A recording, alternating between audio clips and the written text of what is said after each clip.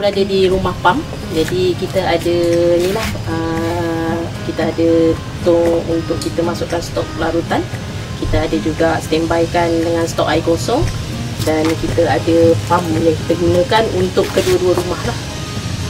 Okay, so kapasiti yang ni adalah 600 gallon.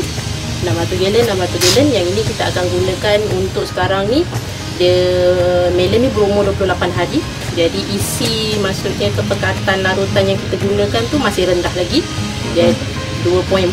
Jadi kita punya, maksudnya penggunaan air ni agak berkurangan, agak sedikit lagi lah. Jadi yang ini adalah contoh kita punya larutan baja, larutan A dan juga yang larutan B. Jadi kalau ni, kalau katakan kita tak tulis pun kita nampak perbezaan dia punya warna lah. So larutan A ni dia jadi warnanya agak keruh sikit sebab dia ada unsur iron dalam sini.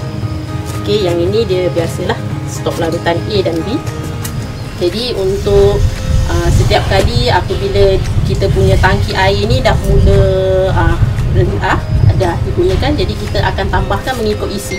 Kalau katakan kita masukkan dekat sini 4 liter larutan A, kemudian kita akan kena masukkan juga 4 liter larutan B dekat dalam sini. Dan kita akan kacau dan kemudian kita akan test lah kita punya isi tu. Kita gunakan isi meter kita, berapa dia punya kadar kepekatan baja dia. Okay. Kita juga ada stok air kosong. Setiap hari kita akan buat istilah dia flushing stok air kosong ni pada pukul 12. Pada pukul 12 dan 2 lah. Jadi bila dia kita punya pokok tu dia tak terlalu banyak sangat air baja tu adalah. Jadi dia akan flushing. Maksudnya macam kita lah, kita dah minum air manis, lepas tu kita akan flushing dengan air kosong lah. Alright.